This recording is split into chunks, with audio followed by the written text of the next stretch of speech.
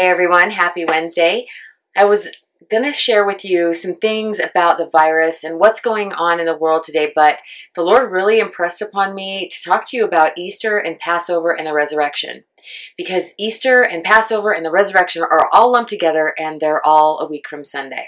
So join me and we're going to do an in-depth study on the truth of Easter, Passover, and the resurrection.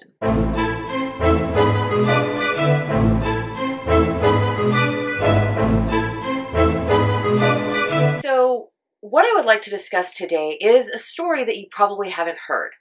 We in Western culture have sort of conglomerated Passover, Easter, and the resurrection of Jesus Christ.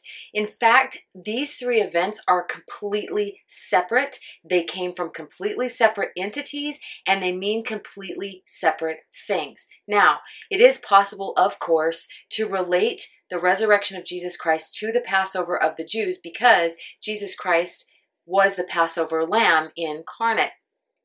So in that way, they're the same, but they're not the same. So we're going to get into that. But for today, we're going to discuss Easter and where Easter came from. What I'm about to tell you is not going to make any sense to you whatsoever. You are going to be very confused, and you are going to doubt that what I'm telling you is true. But trust me, it is. If you want to go and look all this up, you're welcome to do so in the Bible, in the Septuagint, in the Apocrypha, and even on Wikipedia. Please, I encourage you to go look up what I'm telling you and find out the truth. You've been deceived just like I was deceived. Let's get into the story. Noah had 3 sons, Shem, Ham, and Japheth.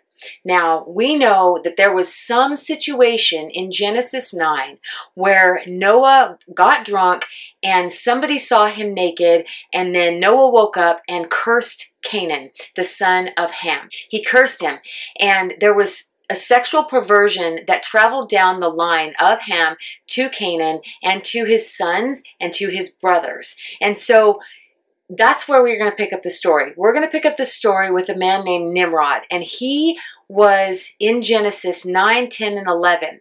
Nimrod was very powerful. He was extremely intelligent. He was one of the descendants of Ham. So what we find is that this sexual perversion is a curse that was pronounced by Noah on Canaan, but that perversion permeated the family line. And so we have Nimrod, who's also engaging in sexual perversion, but he's extremely intelligent and he's very, very talented. So what he does is he conquers most of the people, which are already his family members, because remember, everybody at that time came from these 3 boys that were Noah's boys, Shem, Ham, and Japheth. And so all of the people on earth at that time were of the same gene pool. They were basically all the same family. And so it was very easy for Nimrod to gain their trust and to gain their following. So what happens is Nimrod goes and he is in charge of basically the populated world at this time. The largest and densest population on earth was in Babel, which is modern-day Iraq. Well, Nimrod has this huge following. He's what we call a potentate, which means he is a super king, kind of like what Hitler wanted to do, kind of like what Artaxerxes wanted to do. Also Napoleon. Every conqueror that we find throughout history has this same spirit. They want to take over the world. They want to be the only one in charge and the only one with ultimate and supreme power. Basically, this is the knowledge of the wicked one wanting to take the place of God in the hearts of man and in the earth realm. So that's exactly what Nimrod wanted to do. That was his entire purpose. So he gets everyone together and he says, I want to do something. I don't like how God wiped out the earth with a flood. So to keep ourselves protected from a God that could do this potentially to his people, we're going to build a tower. Now remember that God had promised in Genesis 8 that he would never again flood the earth. And he gave to mankind the rainbow as a sign that he would keep his promise. I know that it's been taken over by a completely degenerate population now. And it's so interesting to me that that sign, the sign of the rainbow, that God would never flood the earth again, has been adopted by people who have sexual perversions. And I know that if you're homosexual, if you are at all perverse in your sexuality, meaning you're not heterosexual, you think that you're normal, but I can tell you that God did not design you this way. He did not put two males in the Garden of Eden. He did not put two females in the Garden of Eden. He put a male and a female. You were not designed to be homosexual, no matter what you've been told, period. And it's so interesting to me that the sign of God's promise has been adopted by people who are trying to be accepted by culture and by God for their sexual perversions. That's just a very interesting point aside. That has nothing to do with Easter. So what we have now is we have Nimrod saying to all these people, I don't think God is going to keep his word. I think he's going to flood the earth again. God cannot be trusted. That's exactly the same methodology that the devil used in the garden when he talked to Eve. God cannot be trusted. You aren't like God already. You need to eat this fruit so that you can be like God. And so that's the same concept here. Nimrod is saying, God's not telling the truth. He's not allowing you part of his life, and I am your protector. I am your salvation. I am your savior. So what he does is he says, let's build a tower. I know you're thinking, what does this have to do with Easter? This whole story has to do with Easter. And it's going to take me a lot of videos to get through this entire story because this is a huge, huge story. It has been very impactful, and we have been indoctrinated with a falsehood. Even in the churches, you will go, probably not right now because of the lockdown that the entire world is under, but normally if you go to a church during Easter, they have Easter egg hunts and they have the Easter bunny and all this stuff, and you find a lot of people who aren't Christians who normally don't go to church going to church on Easter. And so it's like the largest amount of salvations that they have a year. It's even more than Christmas because Easter talks about the resurrection of Christ. And so this is wrong because Easter and the resurrection do not go together. We're going to get to why they were forced together and what happened. But right now, let's talk about Easter and where Easter came from. So we have this tower that Nimrod wants to build to keep the people safe from God. He wants to get up to heaven, and he wants to build it so high that if God sends another flood, that the people will be protected. So what Nimrod proposes is actually a marvel, a feat of engineering. In fact, in this ancient world that you think is just made up of cavemen, or if you buy in and subscribe to the concept of Darwinianism, that these people are apes in their intellect and apes in their behavior, you are extremely mistaken, and I can prove it. Because not only does the Bible, but all kinds of extra biblical texts from the Babylonians, from the Persians, from the Greeks, all give us the story of the Tower of Babel, or Babel, whichever one you want to say. They all do. It doesn't just come from the Bible. And there is a reason for that. So these people were not stupid. What Nimrod proposed was making bricks out of mud and then putting them in a kiln, or firing the bricks. And he then decided to extract asphalt from the ocean. And that's what they use as pitch, or as chinking between the bricks to build the Tower of Babel. The Tower of Babel was 1.5 miles high before God stopped it. It was a little over 1.5 miles around. Do you know that there, as of 2019, there is not a building that is as high as the Tower of Babel on this earth? There never has been. The highest building, as of 2019, the highest building on earth is in Dubai, and it measures at just over 0.5 mile high. That includes all of its uninhabitable peaks and ornate furnishings at the top of the building where people can't even go. Even at the very tip top, it's just over 0.5 mile high. So I want you to think about this. Any notion that you had of people in ancient times being ignorant Neanderthal cavemen people just one step above an ape is absolutely ludicrous. Look at what they did. Let me just ask you this. How do you think that they extracted the asphalt from the ocean? That's a really great question. And how could people who are of very small intellect even construct something like that? They can't. They were not operating at 8 or 9% brain capacity, which is what we're operating at. These people were close to 100% brain capacity. They weren't that far removed from Adam. They knew exactly what they were doing. Not only that, but they all still spoke the same language. The largest takeaway that people have from the Tower of Babel is that God separated the languages. Yes, that's what happened, but we have to look at what was going on in the 43 years between the beginning of construction and the time that God stopped the construction of the Tower of Babel. We have to look at what was happening in this population during those 43 years, because it's so important for not only world history, but it's important for the story of Easter. So what is happening is Nimrod is building this Tower of Babel, and it is employing the large portion of the population. Intelligent people, it pays the best. They're working for the king of the world, basically. So this is where you want to be. And everybody else occupies support positions. So everybody is focused in the whole world, in the whole population. They're all focused on this tower. So Nimrod is in a particular position of power. And he decides that he wants all the power. He wants to be worshipped. Because why? Because the devil that was influencing Cain, that was influencing everybody before the flood, is the same devil that's influencing Nimrod. And Nimrod says, I want to be worshipped like God is worshipped. So he comes up with these worship ceremonies. And they are extremely sexual and perverted in nature. Two of the worship ceremonies that you are sure to recognize are, one, there are temple prostitutes, right? You go to the temple to worship Nimrod and you have to have sex with a prostitute. Does that sound familiar? How many times have you gone into a church and been hit on by somebody in the church, men or women? It's exactly the same thing. How many times have you gone into a church and the pastor is messing with another woman in the church? How many times have you heard of giant clergies messing with little boys that are supposed to be worshiping God? It's exactly the same thing, and it started right here with Nimrod.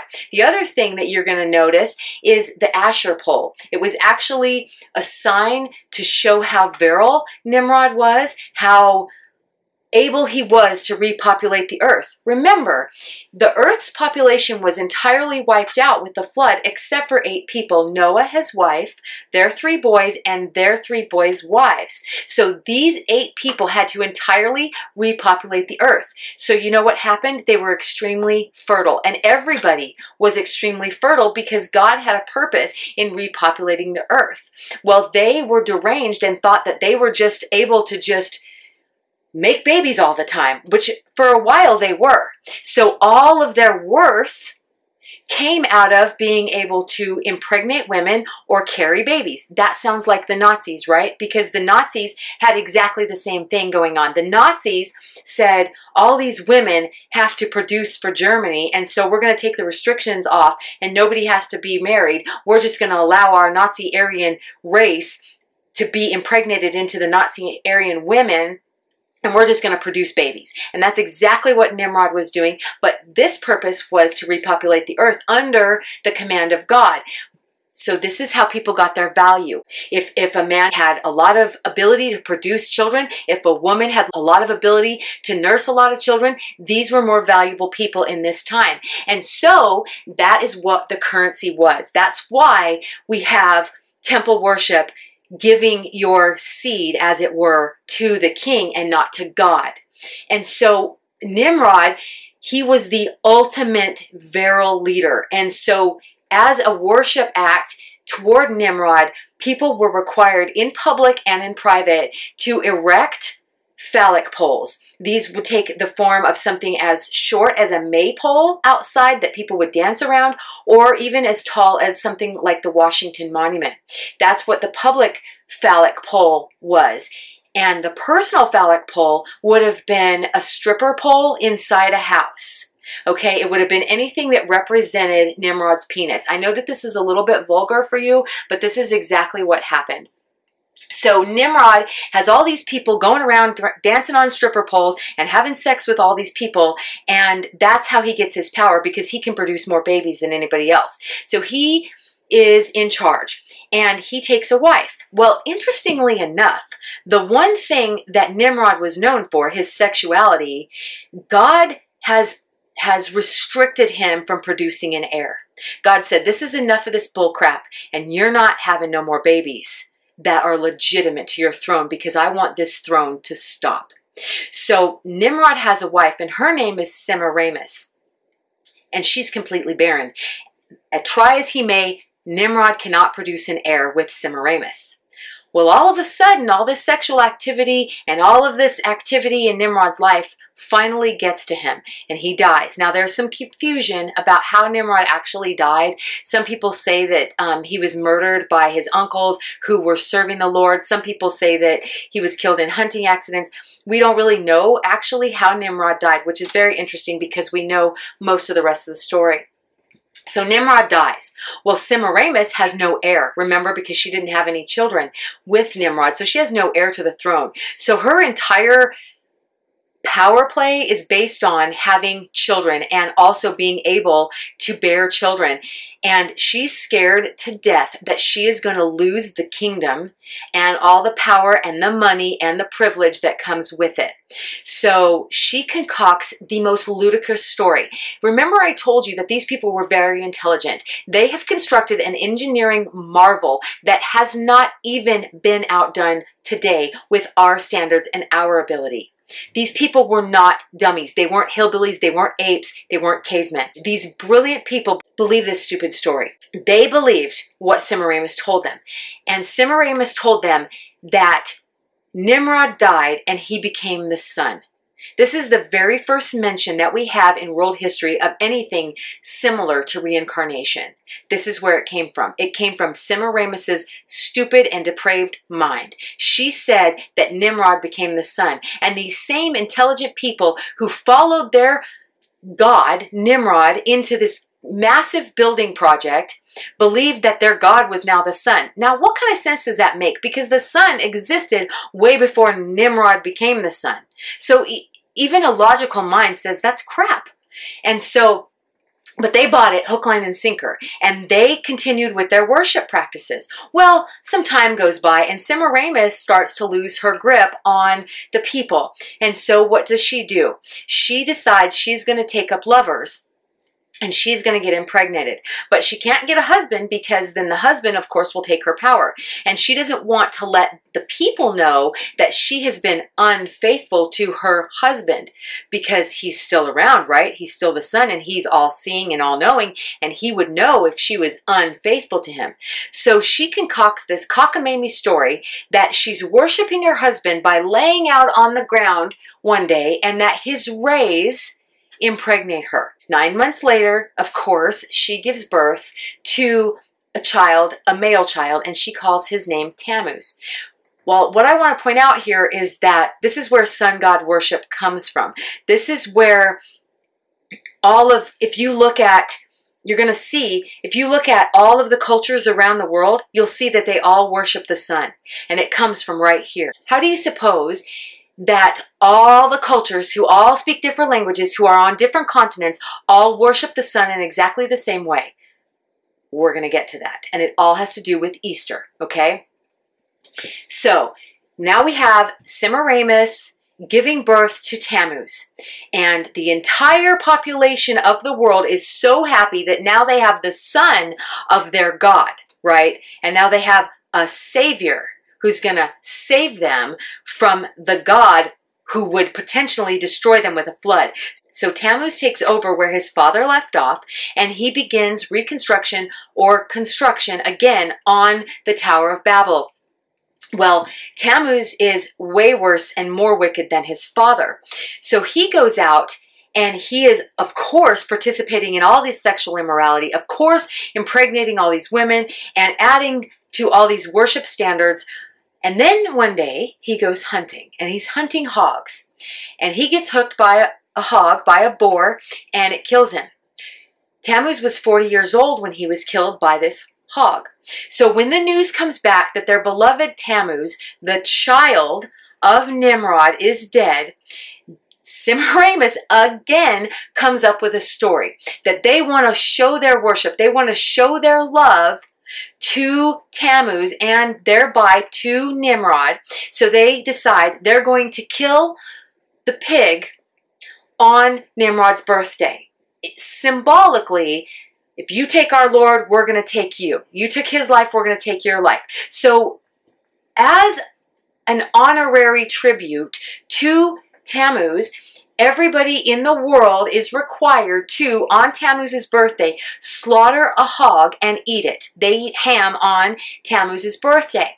Well, that's not enough for them. So they decide that they are going to honor Tammuz on the days leading up to his birthday. They're going to make it a whole celebration, one day for every year of his life. So 40 days prior to the birthday of Tammuz, the entire world gives up something that is very dear to them, that they like to indulge in.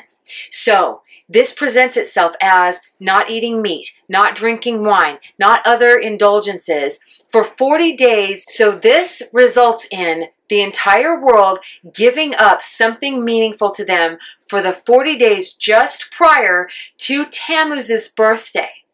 This is where we get the idea of Lent. This is where Lent came from. It has nothing to do with Christ. Zero. People have twisted it and turned it to try to put it in to the Christianity box, and that came with Constantine. We're going to get to that a little bit later in another video.